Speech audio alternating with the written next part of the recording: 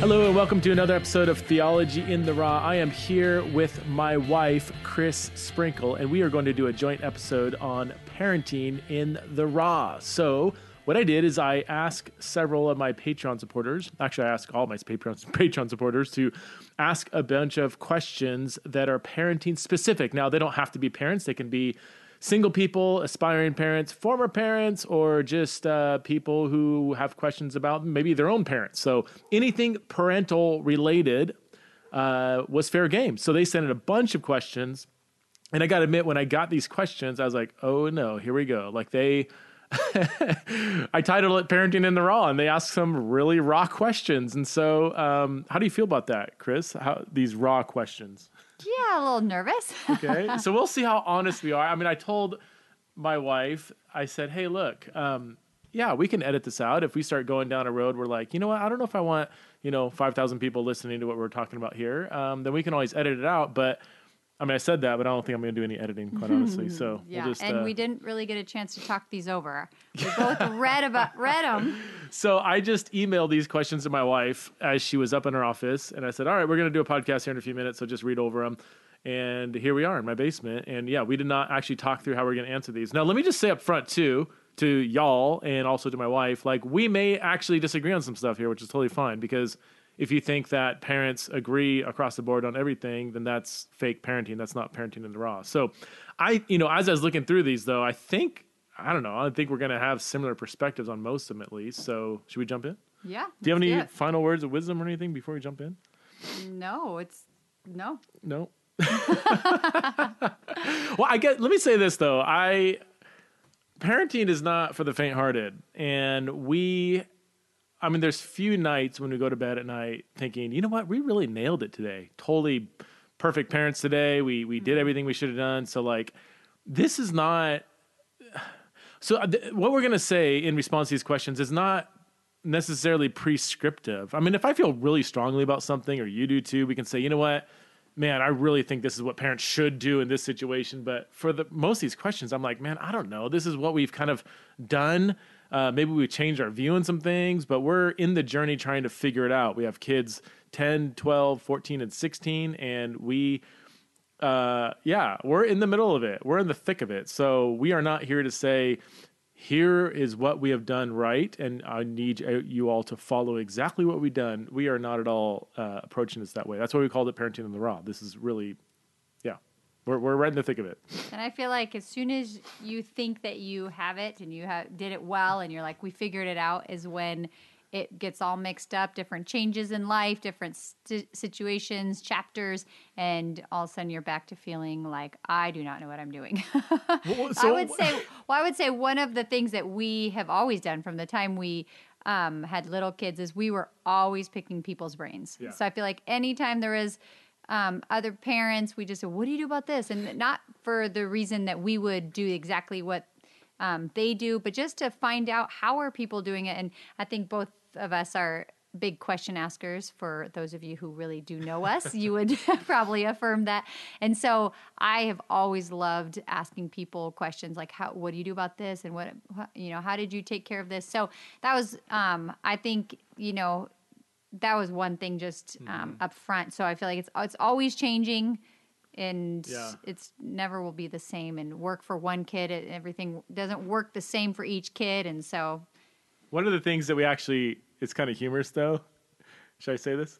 I guess. You're going to say it now. Well, every now and then we'll meet somebody that's like, maybe they just had a kid, they're 6 months old, or maybe they haven't even had a kid yet, but they have like their whole future parenting kind of laid out, and they're really confident in, this is what we're going to do. We're going to do this. We're not going to do that. Boom, boom. This schooling, that schooling. And it's like, oh yeah. We kind of look at each other like, well, we did that too, though. We were always like, oh, we'll never let our kids do this. We will not do that it. parent? Oh, of course. That's terrible. Everyone would be lying if they didn't admit that. So yes, I feel like you start off by your ideal, and then you realize, none of that works. That standard just keeps coming down and down.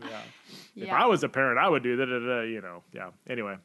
Well, let's jump in, and maybe we will kind of discuss not only the questions that are thrown at us, but maybe some, underlying principles that are more general. So I guess we could just start by saying one thing, like, just is that I think you and I would both agree and say that we just love parenting. So, like, we just have just really enjoyed it. I've never been someone that has like needed a lot of me time, and so feeling like, oh, I just need a break from the kids. You've probably never heard me say that, and it's not. It's not like I don't cover that up. It's just I don't really feel like that. We really love parenting. I love trying to figure out how it can work and how we can make it better and how we can make our family better. And so I think it's just like countless hours of just really trying our absolute best as to trying to figure out how to parent them well and how to love them well and how to be examples and just build and hold really strong relationships with them. So I feel like it's not easy and it's not quick. I just feel like, I mean, just hours and hours and hours of just working through figuring it out. So I think just, I just wanted to say that first. And I would say that's not really normal though, right? Like most women that I know, most mothers would say that they do need some alone time. Would you say? And it's not wrong. It's not. It's. Right. I mean, you're just saying that this is the way you're wired. Like you think through like, this stuff like all day long and enjoy it. And yeah. All right, let's jump into the first one.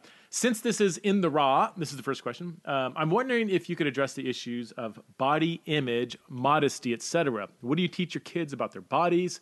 Do you have a more relaxed or conservative approach to family members being undressed around each other, such as while bathing or other contexts in the home? Do you have rules or guidelines for your kids about what kinds of clothes they must wear in public? Do you have thoughts on how to encourage kids through their words, examples to grow up hopefully being comfortable in their own skin, having healthy body image, stewarding their bodies in a holy way, etc.? I'm wondering if you have any thoughts on how different approaches could affect children in positive or negative ways. I realize that different cultures and different families can have widely varying approaches to these things. This is a super good question, and we have 3 daughters. 2 are teenagers, one's a preteen, about to be a teenager, and a 10-year-old son. And so this is a very live and a very real day-to-day conversation for us. Do you want to jump in here and take a stab at it? I mean, I'll say just on a 30,000 foot level, yeah, this is a ongoing conversation, even if it's not explicit. I mean, sometimes talking about clothing or body image and stuff, it's not necessarily explicit, but it can be just in offhanded comments you make, And I would say our girls are just like any other girl as a teenager. I mean, thinking through the way they look and their bodies, especially as they're changing, I mean, is probably it's a constant thing on their mind. Would you agree with that? I mean, yeah, for sure. Yeah. I mean, it's definitely, we care about what our kids look like, how they dress. As I'm thinking, are we relaxed or conservative? Well, most of our parenting is probably always going to be more relaxed. So that's more, but that can go in many different ways. I think by the time they become teenagers and they're wanting to dress how they want to dress, or I think by that point, hopefully you've invested a lot in them and talked enough to them to be able to now the conversations, instead of the conversations being do's and don'ts, but more being conversations of, well, let's talk about that. Let's see, how do you think what is this portraying? What is this saying to others if you're looking this way? So I think we haven't had a lot of, no, you cannot wear skirts, they have to go to your knees, or we haven't had rules like that. We don't tend in parenting to have rules like that, but it would be more, but we do. There's been several times where like, no, that's too short or too tight or shows too much, right? I mean, we do. Yeah. Like, so the modesty thing for me is I'm going to come back to this because I cut you off, but yeah. I think in terms of like that kind of clothes, not necessarily, but as far as revealing and what that says, I think that's where we had been more. We're more like way more relaxed on the kinds of clothes just in general, or even styles or the whatever. But like in terms of how much is revealing, right? And I feel like as a guy, I do bring, a perspective on that. But I cut you off. Well, I would just say it's more of a conversation rather than like you are not wearing that out of the house. Maybe if after back and forth of not agreeing on that, at the end we would put our foot down and say, yep, that's just not something that you're going to wear. But I think there's conversations with that, and in the end, I feel like when it's me and the girls, and the last question I always tell them is, well, go ask Dad and see if what he thinks, what he sees, first thing he sees when he sees that, and usually, if you're like, oh yeah, all I see is chest or whatever it is, then that's kind of like a final say. So, but I think the most important thing, I mean, I just think as they're, from teenager leaving the house, is that's when you're wanting to start having conversations with them rather than strict rules. And so I feel like we try to do that. Like, why are you wanting to wear something where your belly is showing? Like, why is that? A lot of times the answer is that's because everyone is wearing that. And I think in the end, it's like, well, not everyone is, but the people that you're referring to is, and what are they usually trying to, why are they trying to show? Yeah. And I've tried to instill just a very honest evaluation of teenage boys. Like, I'm like, look, I was a morally good kid when I was a teenager, and yet I was still a teenage boy. Boys, they can go to church 10 times a week. They want to have sex. They are probably struggling with porn at a young age. And I said, look, if you wear, really tight pants, many guys are going to be staring at your butt, and they are going to want, they are going to want to have sex with you. Just put it flat out. Like, that's just the truth of it. And so I don't want to be like, I'm not trying to be like a prude or like, like hyper modesty or whatever. I'm just like, I want them to be honest. Like, if you wear that, I'm going to let you know, this is how guys are going to be looking at you, and this is what they're going to be thinking, and this is what they're going to want to do with you. Do you still want to wear that?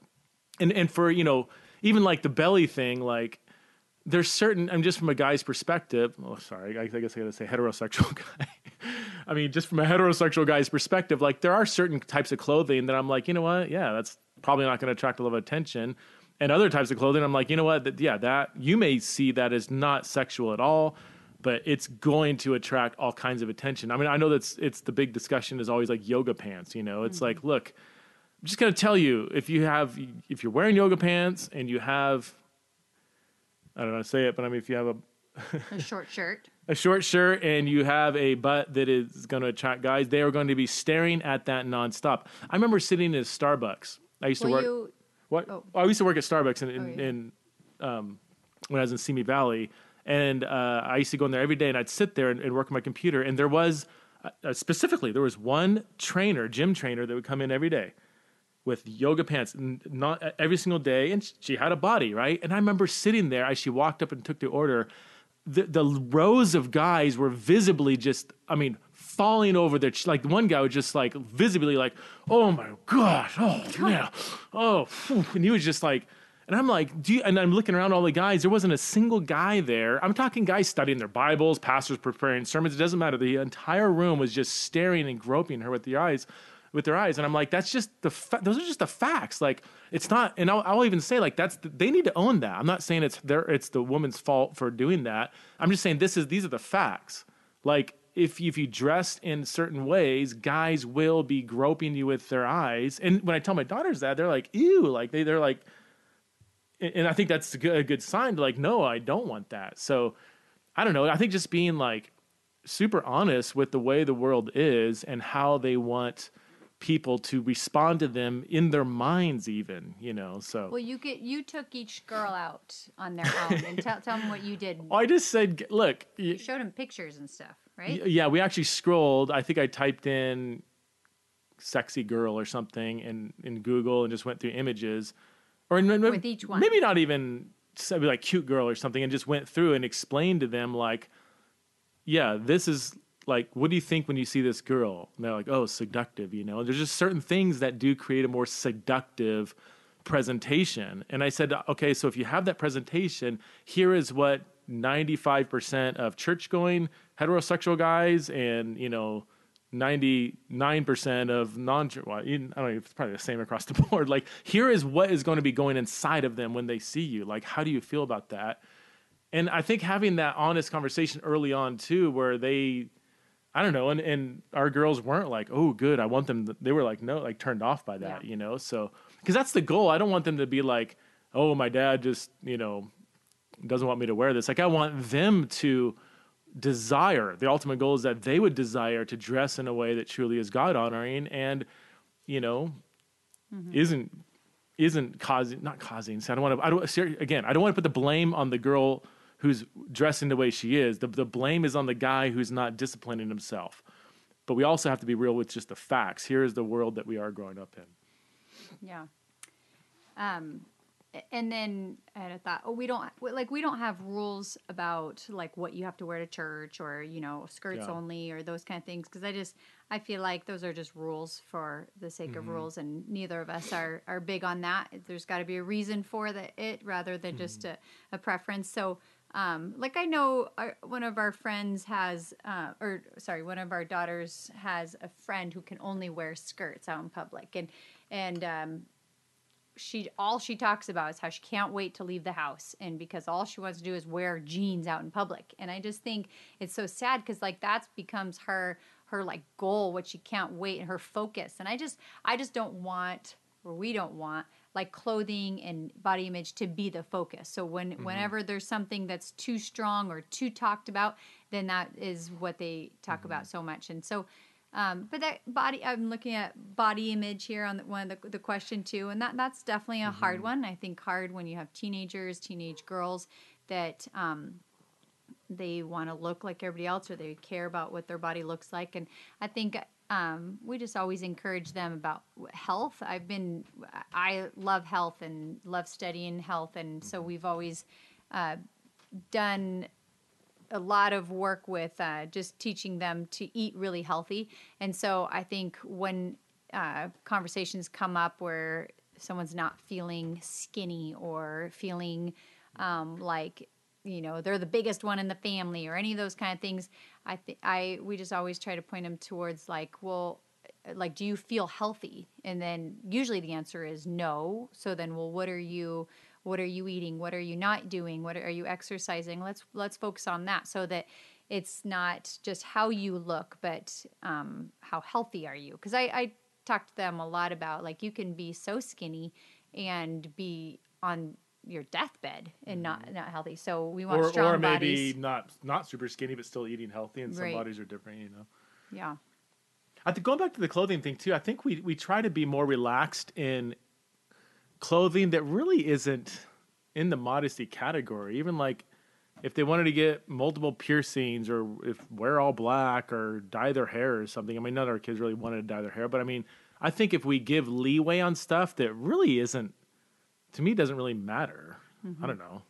I mean, and they're too young to get a tattoo, but if they, whatever if they wanted to, it's to me, all those things are I want to give a lot of grace and freedom in that. So when it does come to more modesty issues, I can say, look, that we're lenient. We're not strict parents on this stuff, but when it comes to modesty, we're dealing with more moral categories now. Whereas the other stuff is just not moral. I mean, they could shave their head if they want to do, and they wouldn't. But I mean, it's that's not the hill I want to die on. So what I tell them is that anything permanent or anything visibly permanent or that could leave a scar or anything that's somewhere visible, they have to wait till I would say, leave the house and make your own decisions with that. So one of our daughters wanted a nose ring, which I think nose rings can look really great, but also if you decide you don't want it anymore, you're going to have a scar on your nose. And so just in their young years where they just are so convinced by the person sitting next to them,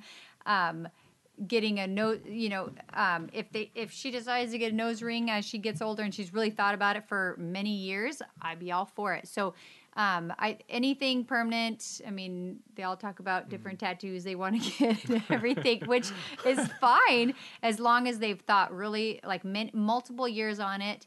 And I want them at least old enough to where they're not in 14, 15 years old where they're going to change their mind in the next minute.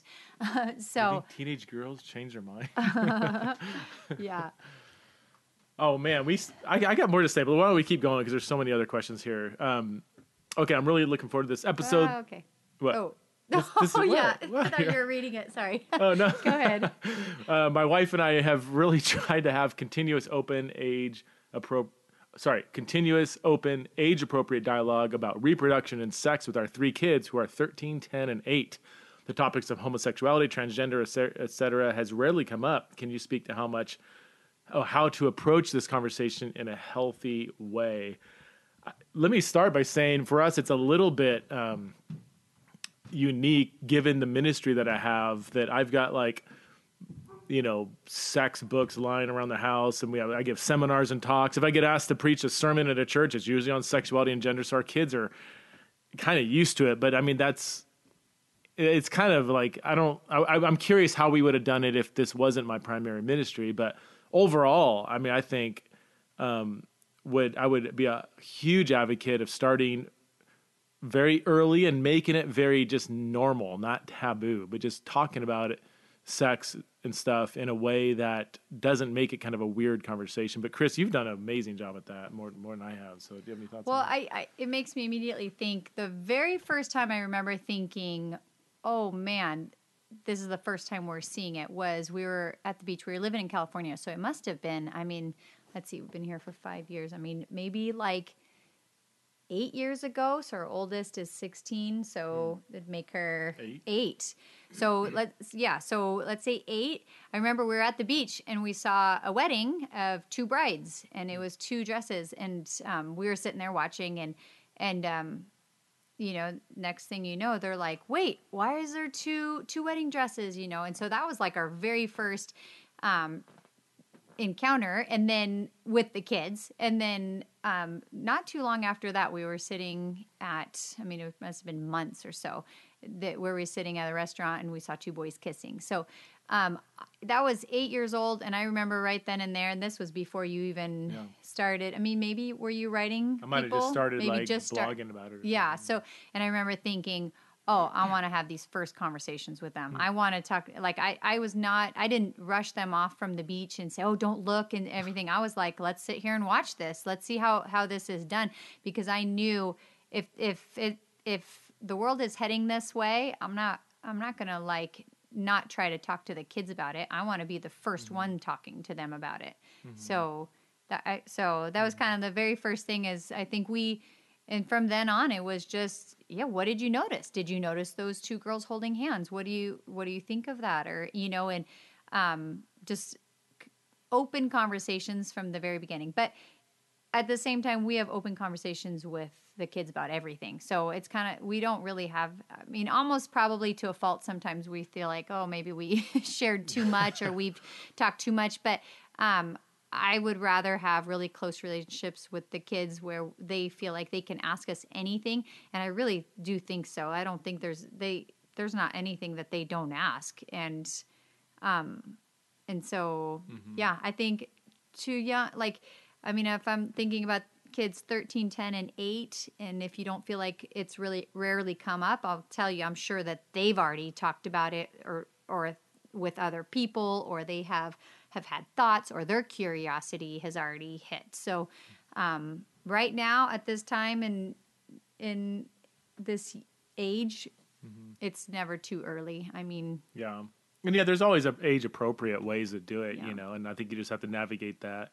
And I've tried to, especially through the research and ministry I've been engaged in, I've really tried to take the same kind of grace, truth paradigm and lead our kids in that way, because some kids will be naturally more judgmental or pharisaical, right? And they're going to look at that and have kind of the ew or ooh, that's wrong, and it's like, I'm going to kind of correct that kind of reaction. I want them to see all people as equally in need of Jesus. At the same time, if they're kind of just overly permissive, just in general, or just I don't want to, say anything or even think anything that's critical of another way of life. I'm like, well, that's not really a Christian approach either. So trying to, figure out which way they lean and try to navigate a healthy grace truth perspective on that. So, I remember one time, do you remember this? We're at the water park several years ago, and there was a man a man, not just but a man in a bikini or something, right? And I remember Kaylee, they were staring. They had kind of a negative reaction, but it's like, I want them to say, wow, that person I bet they really need Jesus, you know, and not just assuming just because the man was in a dress he needs Jesus, but probably does, right? Just like we all do. So, I want to kind of dispel, discourage. Don't know that word. You're not gonna help me out here. All right.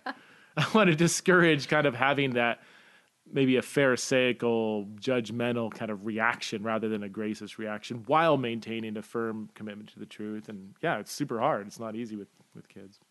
So I would say start talking to them about it, and just start asking questions rather than coming out and saying, let's see what the Bible says about this, but just ask questions like, what have you guys noticed? What do you see if they're in school? What do you see in your schools? Do you ever have our kids talking about this? I just think at the beginning, just without giving a parental answer for everything, just really listening and hearing where they're coming from. Because when you know where they're coming from, then you can know how to respond. I think a lot of times as parents, we already know the right answer and we just want to teach it to them, but that doesn't always work. And so, I would just say if you haven't talked to them yet, 13, 10, and 8, then spend some time just asking questions, asking them what they think of it and what other kids are saying, what other kids think, and then just be a listener for a little while. And then I think that a lot of times fosters into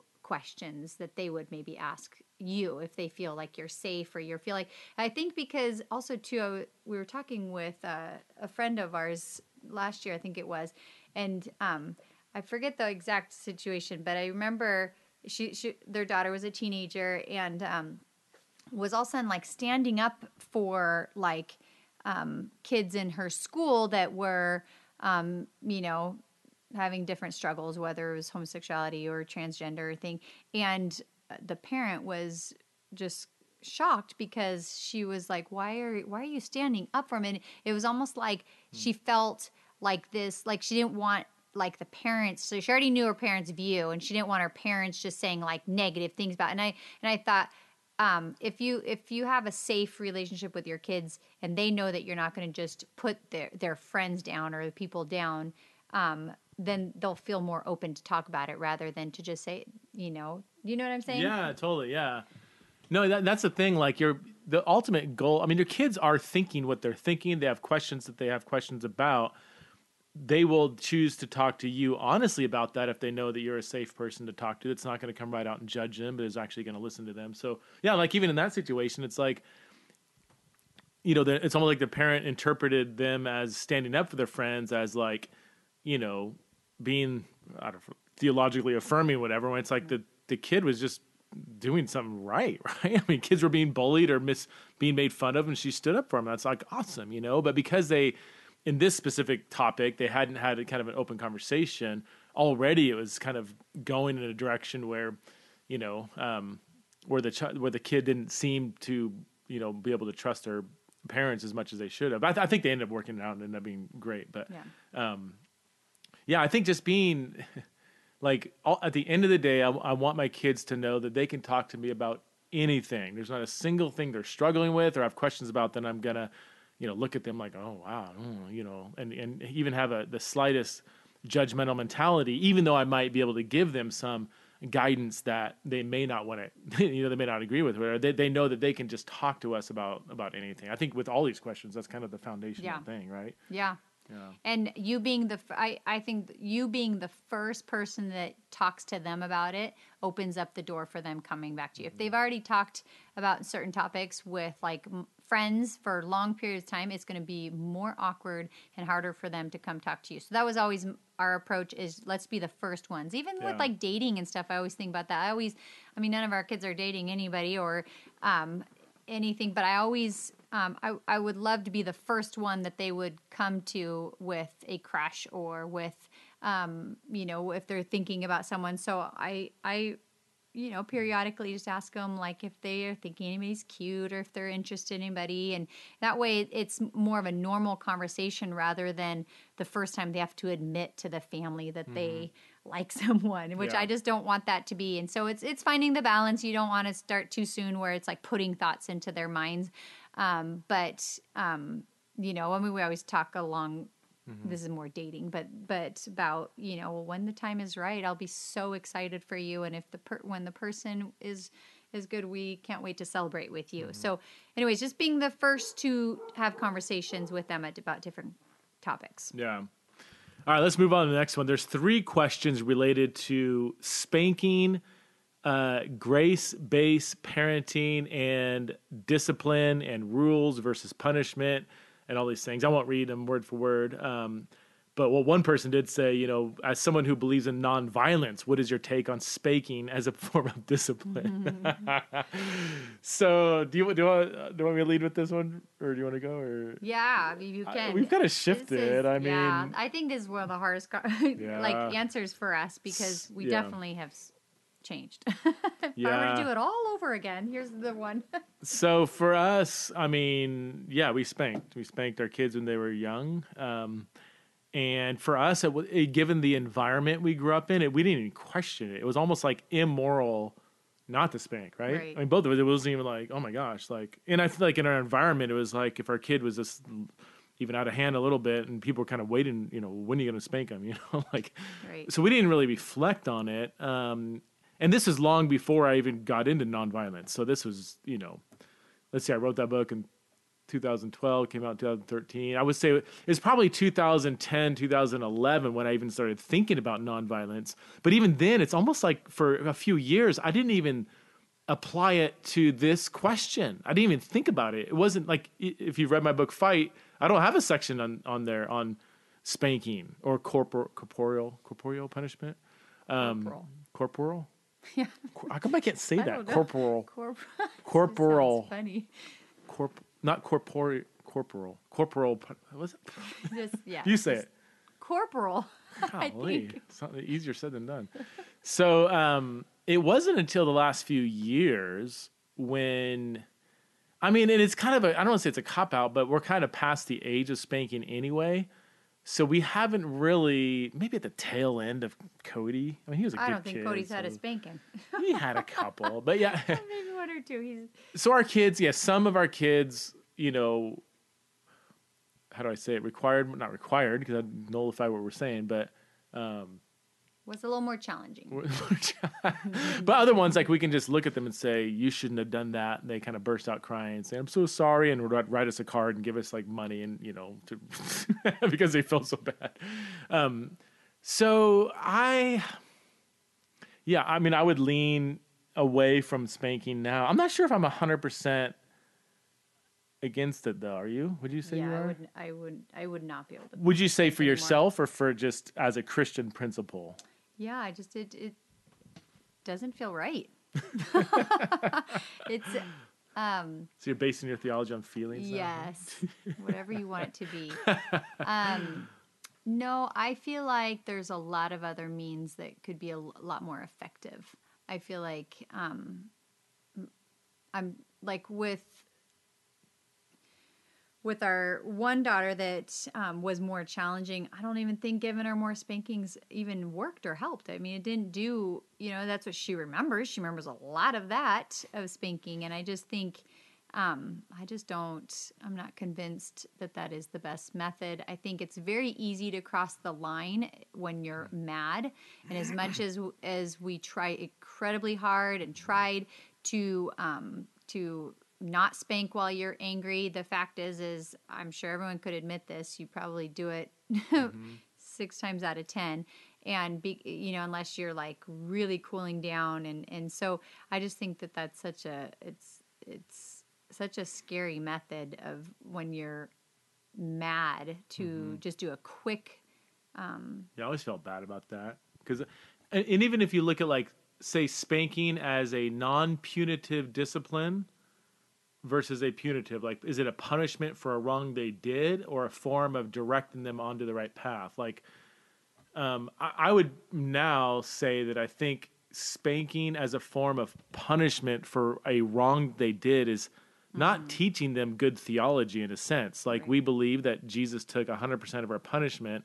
So if they're getting spanked as a form of punishment, we're teaching them through a physical act. I mean, again, this is stronger than just verbal teaching. This is actually building into them this idea that they need to atone for their sin, that the spanking, that Jesus's death wasn't enough, really. And that's where I started getting really guilty. And I can't even say I stopped right away, but I was like, man, if it's like, you did this wrong, you're getting spanked, and then I turn right around and now let's talk about the atoning work of Jesus. It's like it doesn't, and they catch it. They see the contradiction there. But if it's, what about like, okay, what about this? You have a 1-year-old kid, and like when we lived in Scotland, they had and you UK listeners out there know what I'm talking about. Like, they have the heaters. Oh yeah. This is like, I don't know how the child safety code, heaters. the wall heaters that are like 1,000 degrees filled with hot water going through it. And when you have a 1-year-old kid crawling around and they're about to touch the water heater, and we redirect them, we'd redirect them. But then some of our kids, even at 1 year old, like, oh, if they're being redirected, they're going to go back stronger, And I will say a slap on the hand as they were about to touch. I don't know, in that situation, like, again, it's not a punishment, but I'm trying to redirect them away from that. So I don't know how do you feel about that? Well, that's a hard example, because if they just touch it once, they're not going to touch it again. Well, so sure. That's on their own. So it's kind of like, so let them touch the. Well, I probably would sit with them and have their hand go as close to it as possible. Like take their hand, go as close to and be teaching them hot. Now, if they choose say no, like keep telling them no, but show how hot it is. It, and then if they touched it once, I know they're not going to do that. So that's a harder example. Oh, shoot. Let me think of another one. But that's why if it's like training, I don't know. Yeah. I feel like there were situations though where I'm like, I can't. They're too young to reason, or they're being unreasonable, and I don't want them to feel like they can just get away with what they want to do. Like, I think that's equally dangerous, right? Wouldn't you say? I mean, but are you saying that there always is an alternative form of discipline that isn't corporeal? Well, I would say probably, as I'm thinking back, probably the hardest stage with the spanking and the disciplining is like the 2s and 3s when tantrums begin, right? So trying to think, like I was just in the store the other day and this little 2-year-old is just screaming bloody murder up and down the aisles, and just, I mean, everybody was commenting. Everyone was so annoyed. And I'm trying to think like that's a hard stage, because there's no reasoning. There's no like, what are you going to do with them and stuff. And I think that's where like our life has to be so flexible enough to just leave the store. And because like in that situation, we would have taken them to the bathroom and spanked them. Yeah. And if they did it again, we'd spank them again or take them out. And letting that go unchecked, wouldn't you agree, is also incredibly dangerous. Like, did the parent do anything, or did they just pretend like it didn't exist? Yeah, it would just. I mean, it's hard because it's like, she probably need to get her groceries and get out. I'm sure she was trying to go as fast as she can, and so that is a hard thing. But I just don't know if the baby screams at you and you spank out of frustration, and everybody knows that kind of screaming in your face. There's you can't hold it, like you can't be calm, like with the baby screaming at you. Like, so that's to be able to spank in a way that works with them is not helpful. I mean, what would you? Yeah. So what do you do? Like, what would you tell that parent in an ideal situation? For non-spanking, would you say you just pick them up and leave, or is there some sort of... I do think our kids are more... They can understand. They know exactly from the time, even 8 months, they know. Like when you tell them, like sit down and you'll get this ice cream, and you show them to sit down, they'll be on their best behavior for something good. So I think at a very young age, like they're very aware. So I think on the reverse, you can... So in that situation, though, like, what would I say? You look at them and say, no, you stop. And, of course, the kid's just going to keep screaming. Yeah, I would definitely leave the store, go sit in the car, buckle them all up, and say, in a calm voice, we're going to go back in. And I would probably say something like, I've been thinking about this. If we're going to go back in and shop, if you scream, then I'm going to take you home and give you a cold shower. And really? Yeah, give them a cold shower. Hose them off? Freezing cold shower, and just Is that okay? That's. I don't think. Yeah, you're not doing. I don't know. no, this is so hard. No, I like hose them You know, off. but I think at 2 and 3 they can fully understand that. Oh boy, they So you wouldn't do a positive reward like, hey, if you stop screaming, I will give you this candy or whatever. not, Like, 'cause not I for don't- that, but I am Yeah, I very don't big. like that. I'm very big on positive reward, or like positive reinforcement, but not on when they have, when they're doing something wrong. So Cold shower. I've never heard you say that. oh man, Ice bath. And if you keep screaming, you're going in the ice. And then the hot tub. oh my goodness, yikes. my gosh. Okay. Should we move on, or is this? I mean, Yeah, this is this is a really. hard one. It's super hard because there are certain. I think back and there's certain situations that if I said zero spanking, I'm like, I don't know what I would have done in a situation where it wouldn't. Because I think it's equally, if not more, dangerous to let a tantrum go. I don't. I mean, can you like building into your kid the idea that if they scream loud enough, they will get their way? That's like dangerous, right? Well, mean, I remember it kind of clicked. I think our oldest was like 5 or 6, and I remember thinking. I asked her, "Would you rather a spanking, or would you rather, like, not have dessert tonight or something?" I remember it was like Oh, yeah. something, and she right away was like, "Oh, I'll take the spanking," because Yeah. she's like, "Oh, it's quick and easy, it's done." And right then and there, I'm like, "Well, you're not getting one." And so then what I realized with her that, and with all like kind of carried on with all of the kids, but that you got to figure out what matters to them and what means a lot, and what's a hard thing. Like, you're not going to have dessert tonight when we're going over to our friend's house, and you that have was to stick with it. you have to That's the stick with thing, it. yeah. But so anyways, I at this point, I mean, it's easier like now that we're on this end, but I would probably use every other approach as possible than spanking. So but Better. that's not easy. Yeah. All right, let's keep going here. Here's the I sex feel one. like you wanna do go have back to say oh. at least a verse, because somebody's going to ask. But like, what about the verse that says, "If you withhold the rod, Yeah. you're So not loving"? So what would you say? with well, that? that's yeah. So that's what we did. We said the proverb. We used to say the proverbs command us to do this. First of all, the proverbs aren't commands; they're more general principles of wisdom. And secondly, that's on the other side of the cross. Like, I do think there is something really theological about this question. Like, on this side of Jesus, when Jesus took our punishment, I think that does reshape even things like parenting. And so, yeah, I mean, in the Old Testament, you have things like violence and corporeal punishment and everything. But I think it's significant that it is in the Old Testament. But there's a book. Did I tell you this is a book written on it that talks about kind of like why things change from Old and New Testament on corporeal punishment. Corporal. Okay, don't say that word. Corporeal. Anymore. What's corporeal? I don't know, but it's not. Okay, don't say it again. Corporal. It's like embarrassing.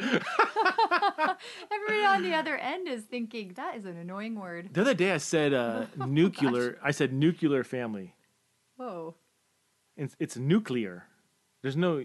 Did you know that? Somebody like was laughing in the back. I'm like, why are you laughing? They said, you said nuclear family. I said, well, that's what it is, right? And they said, no, it's nuclear. And I was like, oh my Oh. gosh, you're right. I don't know. Oh. All right, moving on. Let's talk about sex. My wife and I are talking about kids right now, so this is prescient. What's sex like once kids are in the house? I'm really weirded out by that. How did you know you wanted to have kids? We can start with the easy one first. We both wanted kids before when we're dating. Yeah. That was. Yeah. If you're out there and you're dating, I would make that really clear up front. And I've really talked to you too much about this. My podcast listeners know it. What? Well, I and we don't need to dig into this too much, but I do think that marriage and sex is oriented towards having kids. Like, I think we've too flippantly severed kids from the making of them.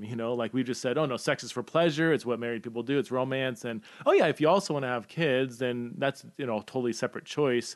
I just think that way of thinking is a product of our modern day culture. Like, I mean, clearly God designed sex for procreation. And again, obviously it doesn't happen all the time. Obviously there's things like infertility or old age, whatever. But to say, no, I'm totally going to have sex and have no desire to have kids, I would say the burden of proof rests on you to say, well, wait a minute. If you are truly called to marriage, which involves sex, which is designed to be procreative, give me a reason why you would say I want to go against. And maybe you do. Maybe you're like, well, we want to adopt or whatever. But yeah, so I would say if you feel called to marriage, you might also be called to having children or trying to. I don't know. And it sounds kind of Catholic, but Yeah, so sounds be good. it. All right. All right. So how deep do we want to go here into the sex after kids are in the house? I'll let you lead. You're a little more private on this kind of stuff than I am. You think? Yeah. Well, I think it's let's see. I think for us, it's been it not just having kids, but as they've gotten to be teenagers, and we've had conversations with them, and like I said, we have open conversations about everything. So naturally, they feel complete like So ability. when you and Dad do it? Did you Yeah. do last night?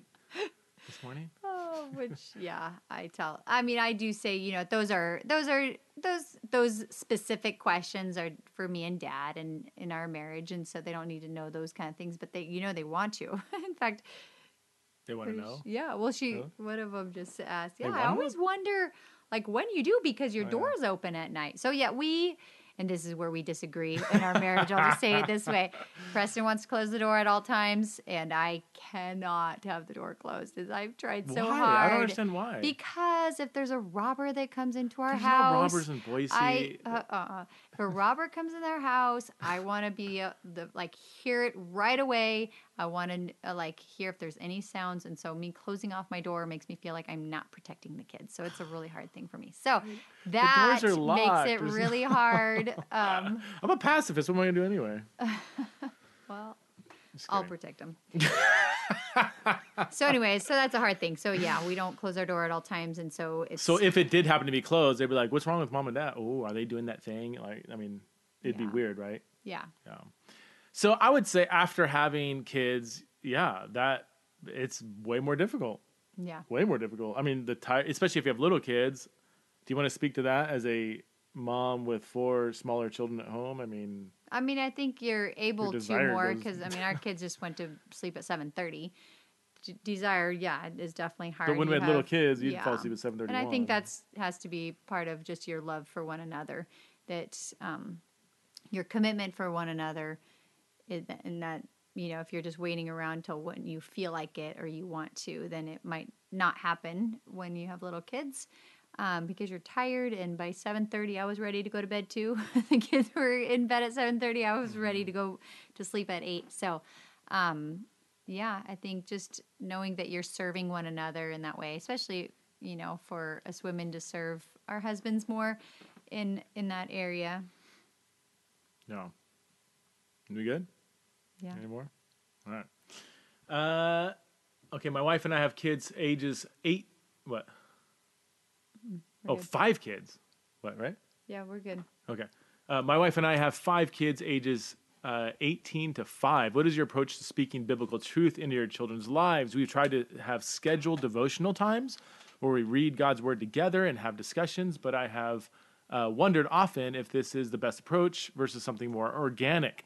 I've taken the approach that God's words are life and they are critical to our family's growth and unity, but sometimes I feel more like a Bible drill sergeant than a loving teacher. What approach do you guys have? And then there's another question that's kind of similar to this that talks about instilling faith into your kids, tips for praying with kids, even praying in kind of a glib, superficial way, like, God, we pray that you have a really fun day tomorrow, Is that teaching them the true meaning of prayer and so on and so forth? So,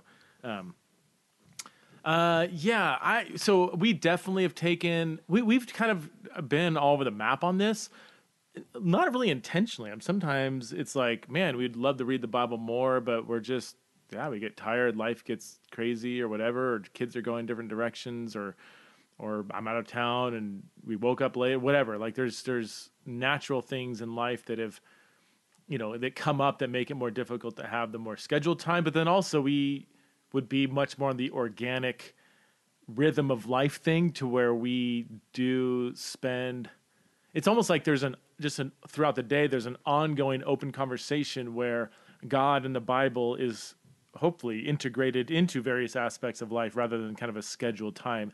Having said that, though, I mean, I personally would like to do more of the scheduled stuff than I typically do. I mean, you've probably been better at that than I have, but Well, I feel like when the kids were little and they went to bed at 7:30, it was such an easier time. I know at that time I felt like life yeah. was so busy, and now I think on this end, having more teenagers, that's when life is busy. I mean, our kids are staying up later than we are, and they want to talk late, and so. But when they were little and they're asleep at 7:30, we would do. You were really good at reading the Bible to them every night. Really, I mean, you weren't traveling that much when they were little, so every night, for half an hour, you just read them stories, and they loved that, and they still talk about that, and then I think it's changed now that different schedules, we have different activities at night and different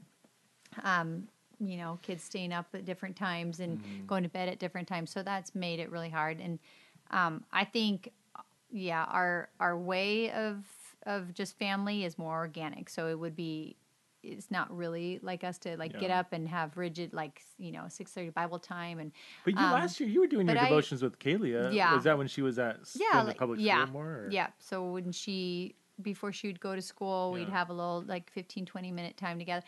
But I think it's more, it needs to, for us, it's just I don't like things that I get so bored with the same thing over and over in life. So if it's just always the way, this is how we always do it. For me personally, I just get I feel like it just becomes too ritual and bored with it. So I look at each stage at different, as like, oh, well, this stage, this will work, or this chapter in our life this will work better. I mean, the one thing I really do love praying, and I always have. So I think all throughout the day, me and the kids will just pray randomly. If we see something or if we hear of something, we'll just let's just pray real quick, or let's pray for one another. And so it's a lot easier for me with the kids to do that, and just teach them to, let's just point it back to Jesus. And then reading, well, when everyone was homeschooling, it was a lot easier, because we would just, before we started school, we would just all read and do a little devotional. This last year, everyone was kind of going in different directions. A couple of them were in school, and others in part-time school and different things. So that's made it a little more difficult. Maybe something I think we would love to be a little bit more consistent on, but I just think there has to be some grace and just the way our life is going and where it's at. But mainly just having open conversations, of The main goal is I want them to actually love the Bible, and sometimes going about this in the wrong way could not help that. It could hinder it. I mean, how many people do you know are raised in really strict, Bible teaching kind of families that ended up just kind of hating the Bible, And I don't know if I think it's the parents' fault or anything, but I mean, yeah, the ultimate goal is that they would love Jesus and love the faith and love reading the Bible. And I'm really blown away at how much our 3 oldest just have taken on their own to read almost every day and study. And this, it's been a year since that really clicked for some reason. Yeah. What do you think that was? I mean, I'd like to think because of us, but I don't know. I don't know. Yeah, different things. Yeah, it's crazy. All right, last question here. How do you balance protecting children from evil in the world while still preparing them to handle that evil as an adult? Or another way to phrase it would be, how do you balance trying to give your children an innocent childhood without making them so sheltered that they can't handle the real world? This is a fantastic question, and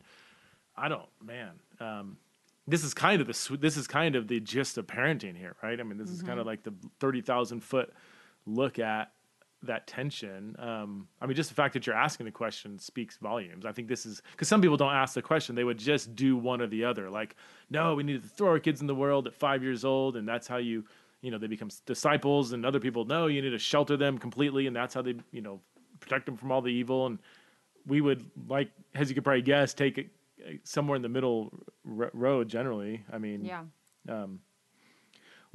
because we've homeschooled all of our kids at some point. Now all of them now have been in public school at some point too, and now they're in a kind of a hybrid. They go to school 2 days a week, and they're home the other 2 days. Fridays are off. Yep. We party on Fridays. So I think because we have, for the most part, homeschooled our kids most of their years, we try to offset that to some extent by talking through the world and exposing them. So we've tried to put them in different things, and or even like, I don't know, like we're fairly lenient on music and movies. Not as lenient as some people, actually. We're kind of in the middle of that. I mean, Yeah. but we try to talk through, like, you know, all of our kids know culture fairly well. They know pop music. We go on mission trips. We travel a lot together. We try to expose them to the world and live in the world with them, and so that we can kind of disciple them in that. But that makes it sound too good. Is that, I mean, we're just kind of shooting from the hip with a lot of this stuff. But Yeah. Yeah. I mean, we've never been ones to shelter our kids or want to shelter the kids. So we always put them in activities or always around other people and adults. And I mean, we don't shy away from anybody that looks different than us or maybe looks edgy or anything. If anything, we kind of run straight to them if we see people, so I think, but I guess our approach was that we actually want them to very much be aware of the world and love people in the world, but we want to be just their main influence in their younger years. And so that's kind of why we started homeschooling, because it was just give us some extra years with them when they're younger to be as much of an influence, have as much impact in their lives as than somebody else would. And then with that, being able to just figure out life kind of together and what it looks like, and so yeah. I don't know if that's... All right, well, let's wrap it up. Thanks so much, you guys, to my Patreon supporters for these wonderful questions. If you have more, you'll probably have more. They're going to be sent in because I asked you guys just under 2 days ago to submit your questions. So if you have more questions you're going to submit, I'll try to do those at a later podcast. Maybe it'll be a Patreon-only podcast or something in July. So thanks so much for your questions. Any parting words for our parents or aspiring parents out there, Chris? No, but I was thinking with questions, if you have more questions, it would be fun to do, like, what would you do on, and it would have to, like, could just give real quick answers of just first thing that comes to your mind. What would you do on these circumstances? Maybe that could be kind of, because it's so much easier when you are not in this situation, to look at another person's situation and say, oh, try this, or, so. But yeah, I mean... What do you do when your kid's screaming in the store? Ice bath. All right, let's close out. Thanks for listening to Theology in the Raw. We will see you next time.